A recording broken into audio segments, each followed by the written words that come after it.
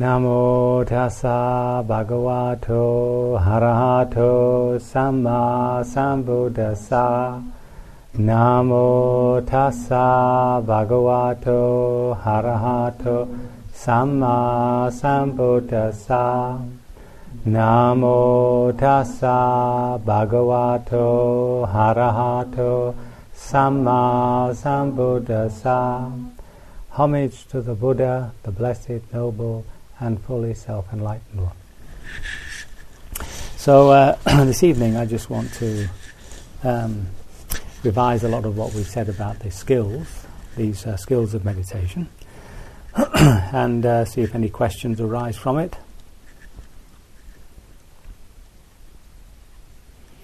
I think one thing, the first important thing is to recognize what these techniques are.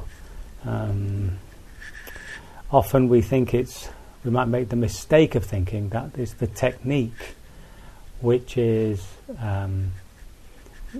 creating the insight, you might say. If you get the technique perfectly right, insight is bound to arise. But if you look at other areas such as, sports, tennis, things like that, or instrument playing, these musicians and sports people, they spend hours practicing. Yeah, like the backhand over and over again, or going up and down the scales. But then when it comes to actually playing the game, playing the instrument, it's a different situation, isn't it? Because if they are thinking about their skills, then it's going to sound pretty turgid. They're definitely going to miss being in the moment when the shot comes over. They're more worried about what their backhand is like. I had a friend, in Bangkok, who was a Chinese, and he was Australian champion for table tennis. And he said he before he got this, and he actually on one game beat the world champion, which was very good, he thought, for himself. But to do this, he'd gone to Japan, and he said the Japanese know how to train you. Now he's Chinese, and he said they have a really rigorous training program which really lifts your game, but the Japanese don't win. And and he said the reason for this is that they can't stop practicing. They can't actually just play the game, let the practice go and just play the game. They're too bothered about getting the shot right or something like that. So these techniques are the same. All they're doing is laying the ground, preparing a basis for insight to arise. But the insight itself arises because of the power of your attentiveness. So all these exercises, all these techniques are doing are just helping you to attain the right sort of attentiveness, the right sort of focus, and pointing you in the right direction. And of course, this intuition that we talk about, this Satipanya, this intuitive awareness, is beyond the control of me. See, it's not. I can't sit here and say, "Well, I'm going to meditate now for an hour, and I'm going to have an insight into Nibbana." Fortunately, it doesn't work like that. It's very frustrating. Again, I'm reminded of somebody I met who, this is going way back when Vipassana was just coming in, as a practice in the 70s or something. And he said he'd heard about this course, meditation and Nibbana, you see. So he joined a week's course, and it's like everything else. If you do a course, in cookery or something or whatever, they tell you what you'll achieve by the end of the course, and you get a certificate. So he'd presumed that, 1 week he'd get Nibbana and get his certificate. It came as a huge disappointment when he realised it wasn't quite like that. So these techniques are to be seen for what they are, just simple techniques preparing the ground for the real and actual moment-to-moment mindfulness that the Buddha talks about. And you can see when you're getting caught up in that, when you're getting too worried about whether you're doing the technique right. whether you've got it perfect. It's like, there's something wrong there. If somebody is really getting anxious about, am I doing it right? Is this, have I got it perfect? So be careful of that idea of perfection as such. The other thing to say about techniques is that it's not so good to mix them, because these various Vipassana techniques do have their own pros and cons. They've got their own drawbacks and their own advantages, and if you mix it, it's sometimes confusing for the teacher, especially if you don't tell them what you're doing. So it's good to keep on one line, because the teacher generally can spot or can see when something goes wrong from the report that the meditator gives, you see. But if they're mixing stuff, it doesn't work. It's like these alternative medicines, isn't it? You're not supposed to do acupuncture and homeopathy. It confuses both the acupuncturist and the homeopath, because you're getting the effects from both. So this is, much the same.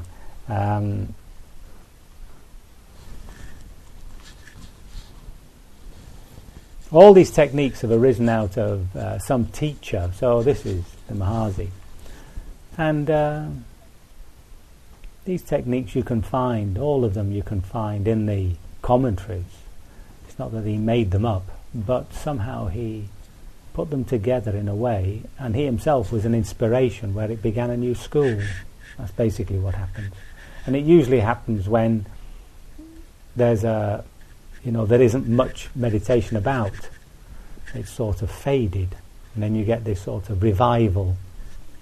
And the Mahasi is probably he and a man called Ubakin, who began a system. Also, mainly we know it mainly through Goenka and his centres in the West. And these two really did affect the whole Theravadan world, and with their methodologies.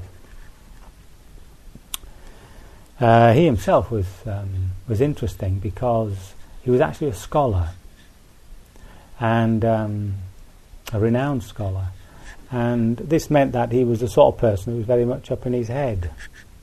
So the technique he uses of noting is specifically good for those people who are head-bound, see? Just to keep the thoughts from not wandering away. And I've always presumed that's why he developed it. I've never been able to determine whether that's right or not, but it definitely works in keeping the mind, still on the object. I think the other thing you have to be careful of when you come on a retreat is, again, this business of gaining something.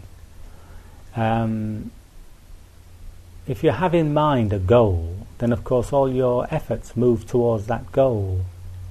And in doing so, you sort of miss everything. It's like people who go for walks in the country, and their idea is just to get to where they're going. And they're like that.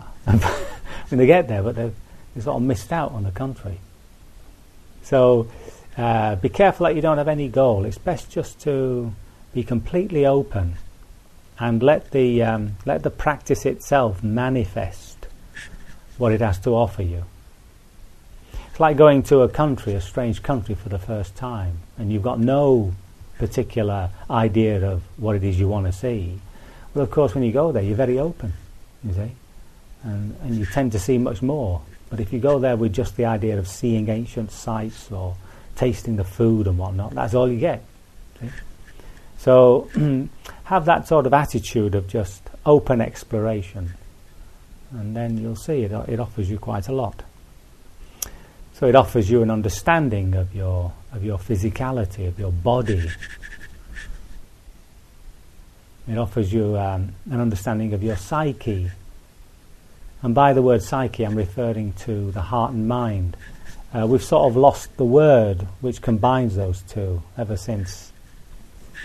And we can blame Descartes. We're going to blame somebody. Because he split off the mind, didn't he? And everybody got head-bound. But in the old way of explaining the human being, there was a word which conjoined both the heart and the mind in one. So we had the word soul, psyche, and we sort of lost that a bit. So now we have to keep saying the heart and the mind, or emotions and thoughts. But in a sense, they're both one and the same process. They're just two sides of the same process. So it's an ability to recognize just how the psyche works, how these two things work, and how we create the world. And of course there's spiritual insights. And in Buddhism, a spiritual insight isn't to do with some sort of transcendental, communication with another being or something like that. A spiritual insight in Buddhist understanding is the final level of consciousness. That's what it is. So if you look at the evolution of consciousness, not just in terms of the beings that you see like animals and all that, but just in ourselves, from the point where we're born to where we are now. We don't think like a newborn baby. It's not. I don't think it's possible. We've all lost that. We don't think like a 3-year-old anymore. We don't have the magic anymore. Up to about the age of 7, we live in a world where we believe what we imagine. Yeah, that's why Father Christmas can come down the chimney. It's not a problem. So all these things manifest a different relationship to the world. And what we're trying to do is to take that process of consciousness, that process of relationship, to the very end. And what manifests at the very end? The very end is a complete accommodation with the way it is. So there's no struggle.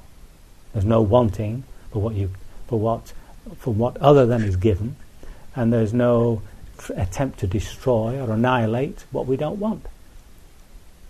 Okay? So it's a contentment with the way things are, whether they be pleasant or unpleasant. And that's the state of non-suffering. Doesn't mean to say you don't have physical pain, it's just natural to the body. But in terms of the heart-mind, the psyche, it manifests a very different relationship. And for that to happen, there has to be this pulling out, as it were, of its confusion with the body and this psyche, this psychophysical organism, of our intelligence, this intuitive intelligence. And now all these techniques are to do with that, that's all. All these, when I talk about distancing, I mean objectifying, I mean being able to turn the inside as objective as we now see the outside. You don't come into this room and say, this is me. It'd be put away. Inside, that's all we're doing. We're turning all this inner furniture, this inner environment, these inner walls that we see, the body and all that, we're turning it very slowly into an objective world. And in so doing, we're no longer reacting with it. And that's what produces this inner peace. Even when you're disturbed, even when you're angry, when you're stressed, you can still find a still small point within that storm, you see. So that's what these techniques are hoping to do. And of course, not just here, but to actually take them into daily life. Right? Yeah? It's something that is continuous. You can't stop spiritual practice. It's like climbing a mountain. If you stop, you can stop so long and then you get cold and you want to come down. That's the end of that. You've got to keep going. So it's the same with spiritual practice. Well, you can't stop it. You've got to keep going once you're in it, you see. In other words, now that you know, or for some of you beginning to intuit this level of consciousness, you can't go back on it. It's a piece of knowledge, you know it. Okay? And this awareness that we have, this intuitive awareness that we have, will always be in some way or other wanting to seek its own liberation. So this is beyond the idea of some sort of me or mine. It's something deep within us which seeks liberation. And that's what we really mean by the Buddha.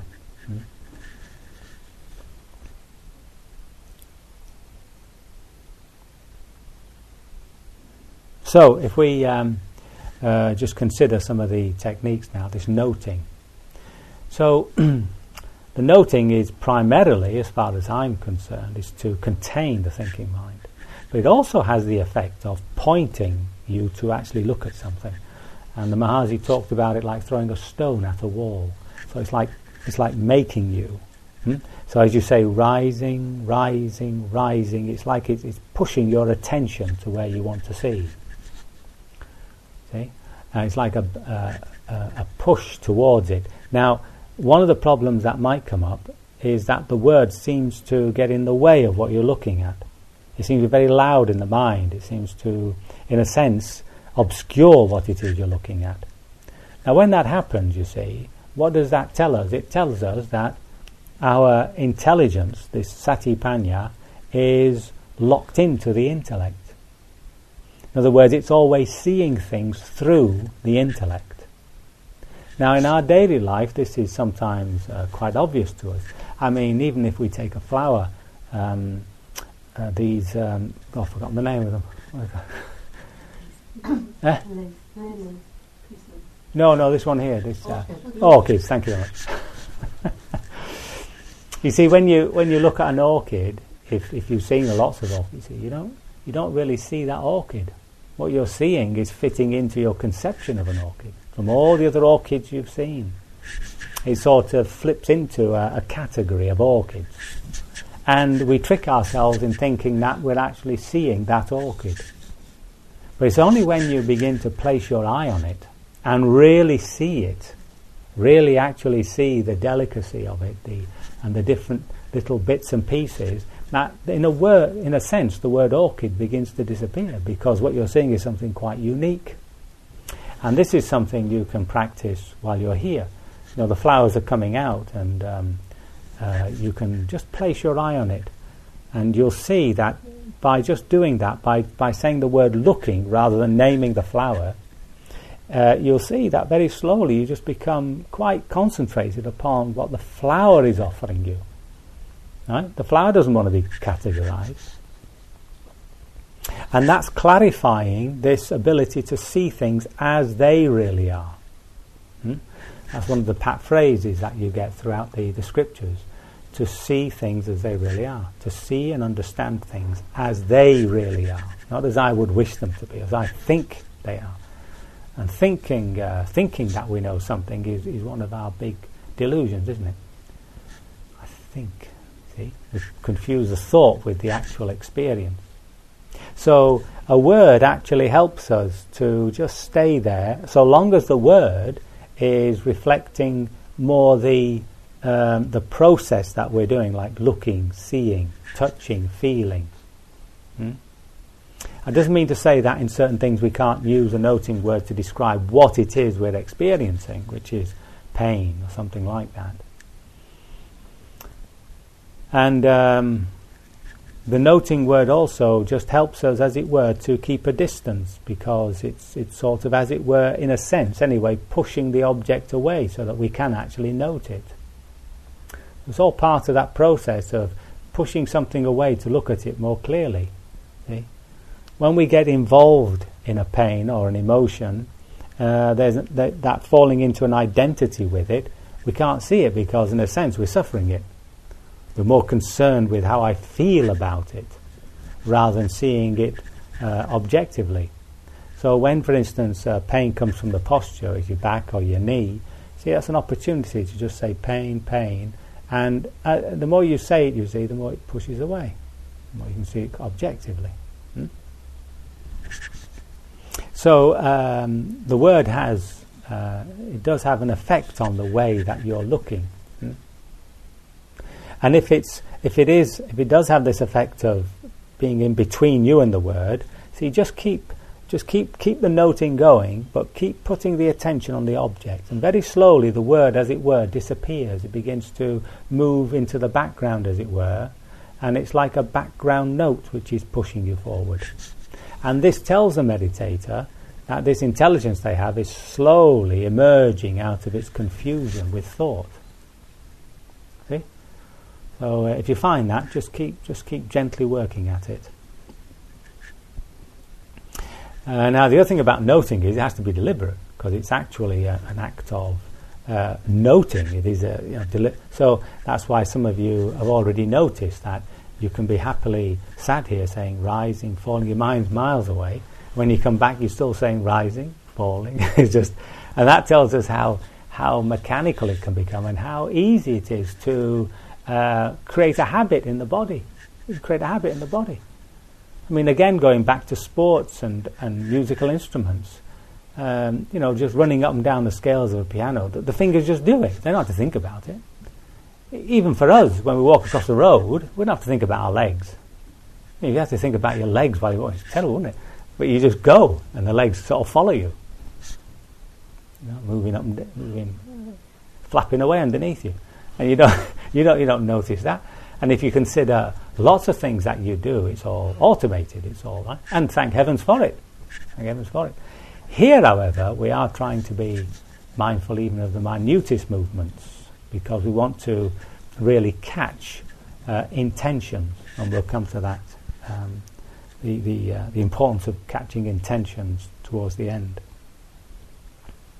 So that's the noting business, and the other thing is, of course, to keep it going until it becomes quite habitual, and it just stays there. Now, one of the reasons it becomes habitual is because every day we're doing the same thing.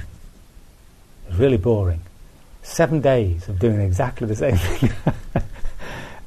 You walk from here to the dining room, you eat, then you go to your bedroom, you go back, and then you come back here. You're always doing the same thing, and this makes it very easy to really make very clear to ourselves our the process of thought, of intentions, of actions. When I did this long retreat with my teacher in Burma, all day long I was stuck in a room like this. We didn't go out because the windows are open. There's no point, and it's too hot anyway, and the sun.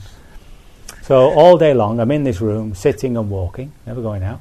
And then there were 3 times we went out. One for breakfast, one for lunch, and one for a drink. And it was just down the stairs, across the yard, and you sat at a table, right? And the breakfast was always the same. Lunch was slightly different, and the drink was always the same. This sort of dreadful chemical orange juice. And then you went back up the same stairs, across the same way, and what that does is, of course, it begins to make it very, very simple to watch the most minutest movement of the body and mind. See, because you're not thinking. There's no choice left. See, you don't say to yourself, "Now, shall I go down this way or shall I go down that way?" No, you go down this way. There's only one way to get there. So, by sweeping away any idea of choice and confusing choice with freedom, you're simply doing what you have to do, you see. And the more you restrict yourself, the less the mind has to think about what you have to do. And this means that you can really, really settle down to observing the minutiae of how the body and mind work, you see. Now, the reason for that, of course, is that when you see how it works, and we're specifically interested in how we create suffering for ourselves, then, of course, you see the way out. Okay? Unless we can see how it is that we create problems for ourselves, we're not going to see a solution. But when you see how we create the problem, then the solution manifests at the same time. That's all the Buddha did. So remember, we're following the same path as this ancient personage 2,500 years ago. I mean, he just sat under a tree and walked about a bit, and sat under a tree, walked about a bit, and he began to see, where the suffering was arising from.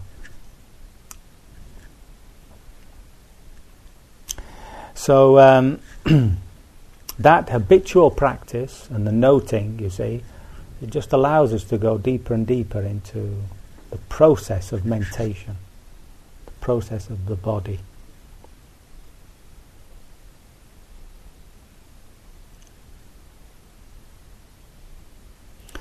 I think that's just about covers the noting. Does anybody else have any questions or something about noting as such? Have I missed something? I suppose one thing is not to worry about the word too much.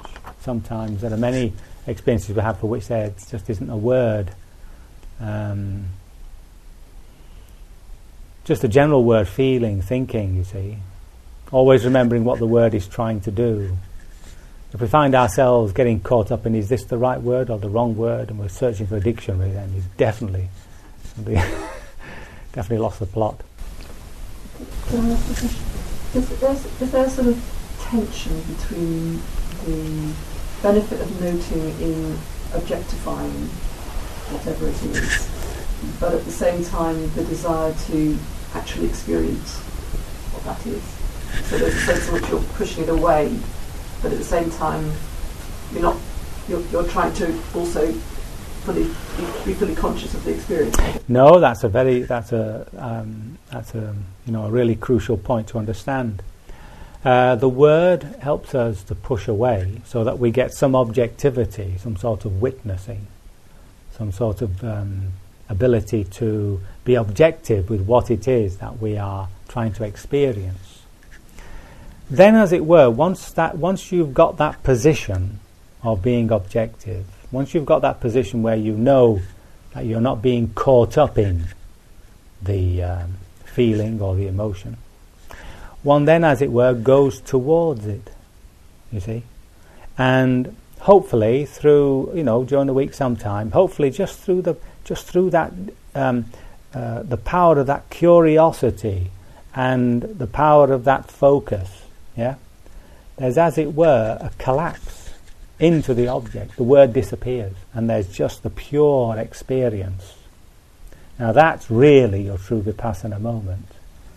But that you can't make happen. This is the point, you see. Because then, at that point, the self also disappears. It's like when you fall asleep, see? Where are you? Where have you gone? And who wakes up? See?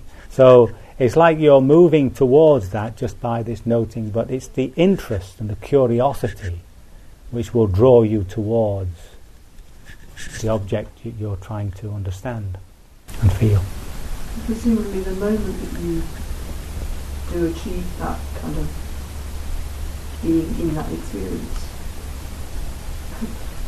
the moment you notice that, you've lost it.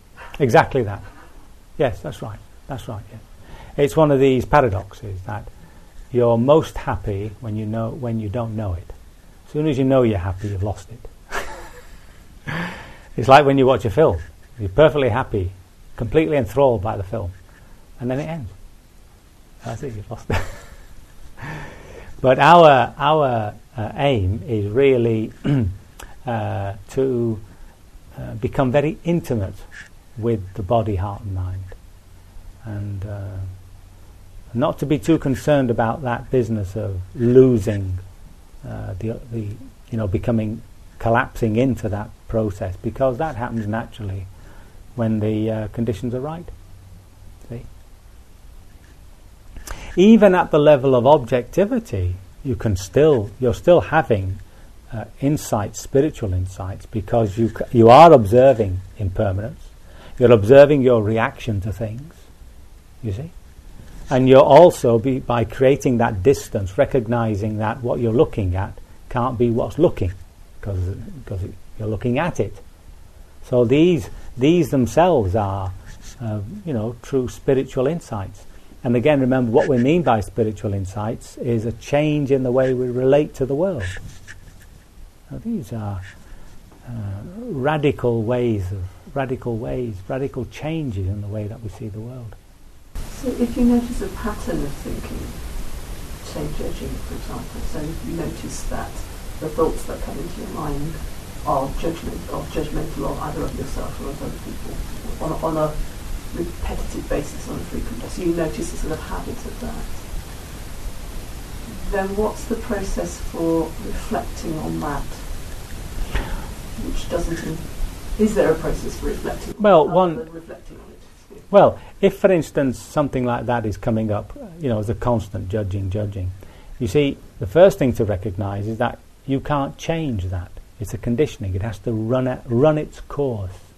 And it'll run its course and empty itself of its energy so long as we don't identify. And by noting it as judging, you're not identifying. Otherwise you'd be judging.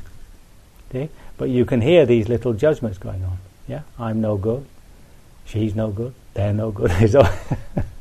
They're better than me. I'm worse than them. You just hear that going on. But by just observing it and noting it, it no longer has power over you.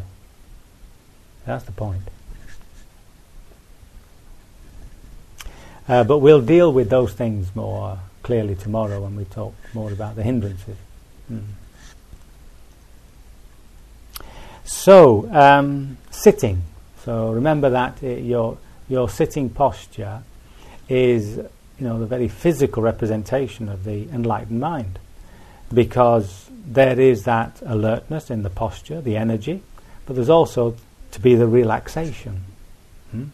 And those two are the qualities of your observation: a relaxed but alert looking. And of course that's difficult for us, because one way we either fall asleep or the other way we get tense, And it's just being aware of that and just bringing that. It's always starting with that calmness, you see. Starting with the calmness and then raising the curiosity. That's the way to do it. And don't struggle with pain. The telltale is, as soon as pain, whether it's physical or emotional, has actually made it difficult to investigate, then that's it. You cut. You go for a walk. You take a break. There's no point, you see, because this is a process of investigation, and if you can't do it, what's the point of suffering it? See? And then, of course, one builds up a resistance. You can take a bit more pain and all that sort of stuff. You can hang around with very difficult emotions more. See? And I think you have to be slightly careful not to push that, because you can frighten yourself. That's one of the problems. and just go easy with things. In the long-term view, in the Buddha's understanding, so long as there's a self, there's going to be an existence. So we have an eternity of time to to sort this one out. There's no need to get into a panicky rush about it. And even if we are more inclined to believe in one life, then the meditation works in that it's at least sorting out this present moment, and hopefully will make our future life a bit more easy to live with. Yeah? And that's the important thing about the sitting posture. Don't struggle with pain to the point where you can't do the investigation. Now, the walking, you see, is really important. People tend not to see its importance, but it's extremely good for developing this calm attentiveness. It's very calming, and you don't have to go, so slow. When you're going so slow like that, like we do in the evening, that's really also to investigate, right? Because the feeling of the foot rising is different from the feeling of the foot moving forward. It's different from the feeling of the foot falling, and it's different from the feeling of the foot pressing. And it's these discriminations that are sort of tuning this intelligence, making it more sharp, making it to see things that previously it would have just seen as just one feeling, the foot moving through the air. But you can also use walking gently up and down just to develop this calm abiding. So it's a very powerful exercise. So don't, try and do as much of it as you can. I know there's a tendency to rush off for a cup of tea, and there's nothing wrong with having a cup of tea, you understand. But often it sort of lengthens out to 40 minutes, and then you do 10-minute walking and come back and sit. But it's much better if you do want to have a beverage, then make it short and sweet, and really just keep walking up and down. Yeah.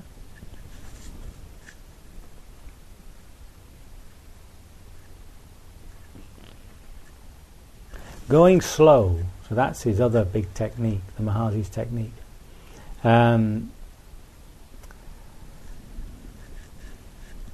Really try to, if you find yourself rushing anywhere, so you just stop in your tracks, see, and just and just let the energy fall away, and then just take your time.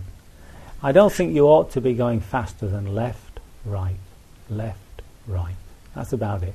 If you're going faster than that, you're rushing. And try to find little things during the day when you can really take your time. Now, this door, for instance, you see, you can actually open and close it completely silently. Right? You don't have to bang it to or push it to, right? And you can make the opening of that door a specific exercise. I always know where people are by how they go out through that door. Pushing the door open to your bedroom, you see. Just do it very slowly and just sort of communicate with the spring, you know. Certain things you can't go so slow. You can't brush your teeth at that speed. You'd never finish. But there are many things that you can do where you're not actually holding anybody up. That's the other thing about the bathroom. There may be people waiting. But there are many things that you can do which you can go really slowly at. And just observe it. And the main place, of course, is when you're eating. If you finish before me, you're definitely going too fast. Because I'm eating at what I would consider to be just an ordinary pace. An ordinary pace.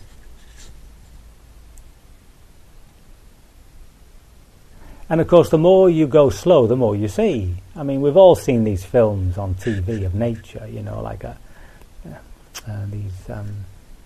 butterfly or these hummingbirds, how their wings flap and you can actually see it, and it's just slowing the film down frame by frame. So that's all we're doing. The slower you go, the more you'll actually see. You'll see the connections. So we chant this dependent origination in the morning. So the Buddha there, I mean, I'll go into it more deeply towards the end of the week, but the Buddha there is showing us that although we experience life as one continuous thought emotional process, actually there's myriads of little processes going on. And what we're catching are sort of end products. Okay? And these processes are going on continuously throughout the day. Okay? Even, as you know, even to see something, there has to be a process whereby, you know, what hits the retina has to be sensed in the mind, it has to be categorized, it has to be put into some sort of picture, and what we see is the final product, the picture. Same with hearing. There's a whole process going on from the point where all there is pressure on the eardrum. By the time we get to, alarm bell or bell to sit, that's gone through a whole load of mental processes to get there. But what we're always aware of is the end product, you see. And what we're also, specifically interested in is not just the way that we produce a certain concreteness about our existence, a certain substantiality, whereas in fact it's all these myriad processes going on, is to see it as something transient, but also we're interested in this relationship we have, wanting, not wanting, wanting, not wanting, wanting, not wanting. And that's another level of this mental process, which for the most part we're not really aware of. Just watching people around supermarkets, they don't distinguish, the product that they're looking at and the wanting of it. It's already my product. As soon as they see it, it's my product. They've already bought it. And that for us is very important, to see the distinction between liking something, disliking something, and wanting and not wanting. Pleasant, unpleasant, wanting, not wanting. And that will become more and more obvious to us the more we slow that process down. Okay? So make an effort over the next few days to just take your time, basically. Take your time. So finally there's this intentions. Intention in now, first of all, what we mean by an intention here is a desire, right? It's not been empowered, so it's a desire which is arising.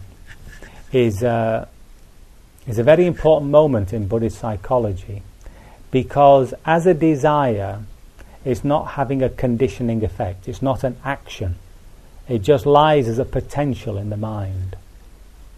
But if we act on it, or as they put it in these awful committee speak, if you action it, then it immediately becomes an act. And once that happens, it will have a conditioning effect within us. And of course, it'll produce something.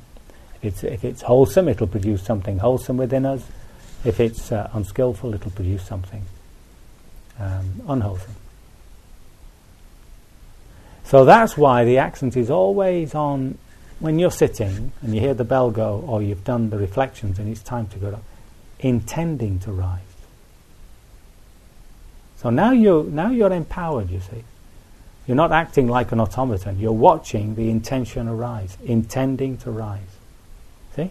Now that's the moment you can reflect and say, is this a good thing to do or a bad thing? Now, is it skillful or unskillful, virtuous or unvirtuous? That's the only moment you've got in terms of choice. Once you rise, you've lost it. You've already created an act. See? That's why in the standing meditation, you see, you can stand there and say, intending to walk. Nothing happens. Stand there all day. Intending to walk. See? Now these intentions, remember, they're not huge, strong desires. We're not talking about cravings. We're just talking about a simple intention, a wanting to walk. And you can stay there with intending, nothing happens. And then suddenly, there's a decision, and your foot moves. So this is a magical moment, isn't it? How does something move out of potential into an actual? Okay? Now that moment of actuality, the Buddha actually calls will. And at that point, there's an act is created, and then you can't stop its product. It's already gone into the system, and if it's something out there, it's gone into the world, and you'll get your response. And again, we'll talk about karma in that larger sense towards the end of the week. So that's why when we're eating, you see, rather than get caught up in this natural appetite that we have, just get lost in it, turn it into a greedy thing, just by noting the intention, what desiring to eat, you see, having made a previous intention that you're only eating to nourish the body, and you're reaffirming that intention every time you eat. So these are conditioning acts.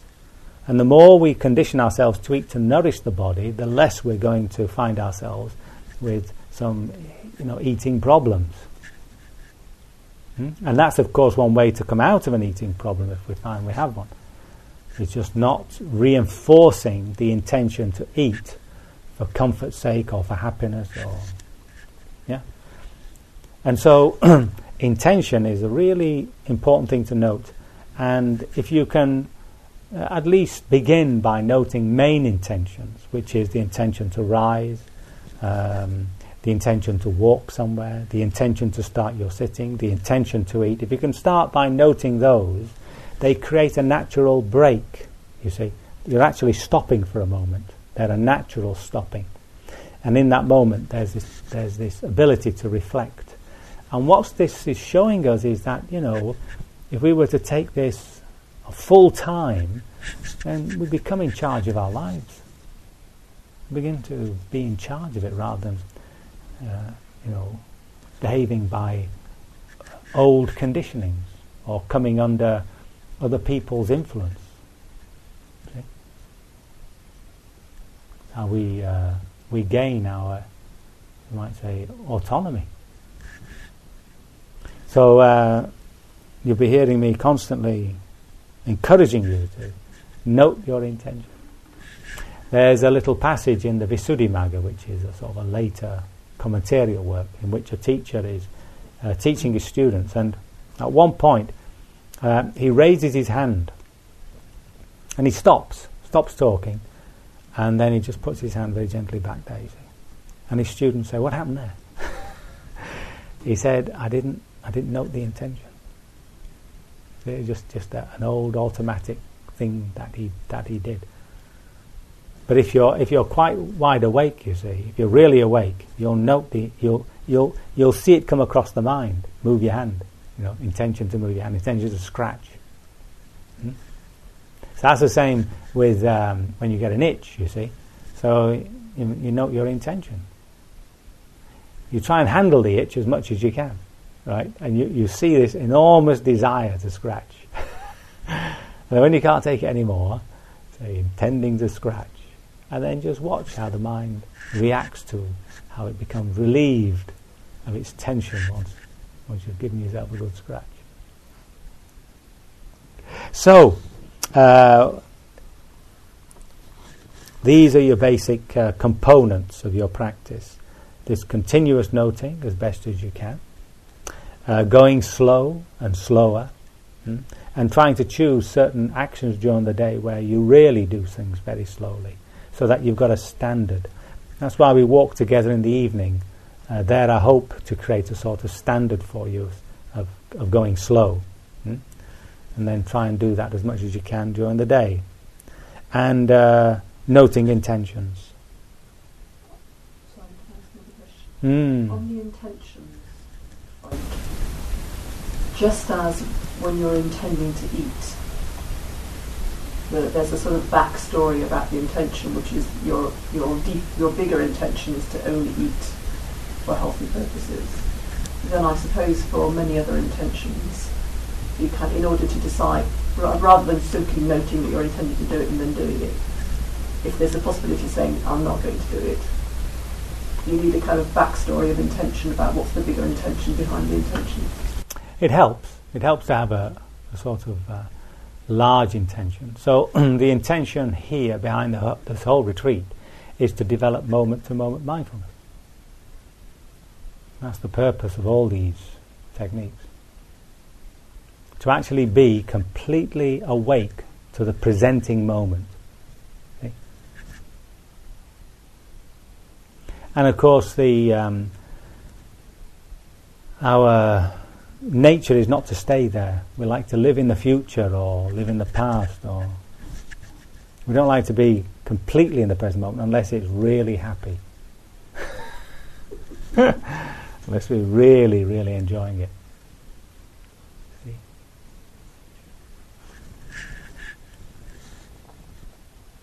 Is that it? Any other questions? We'll meet, of course, tomorrow in case something comes up.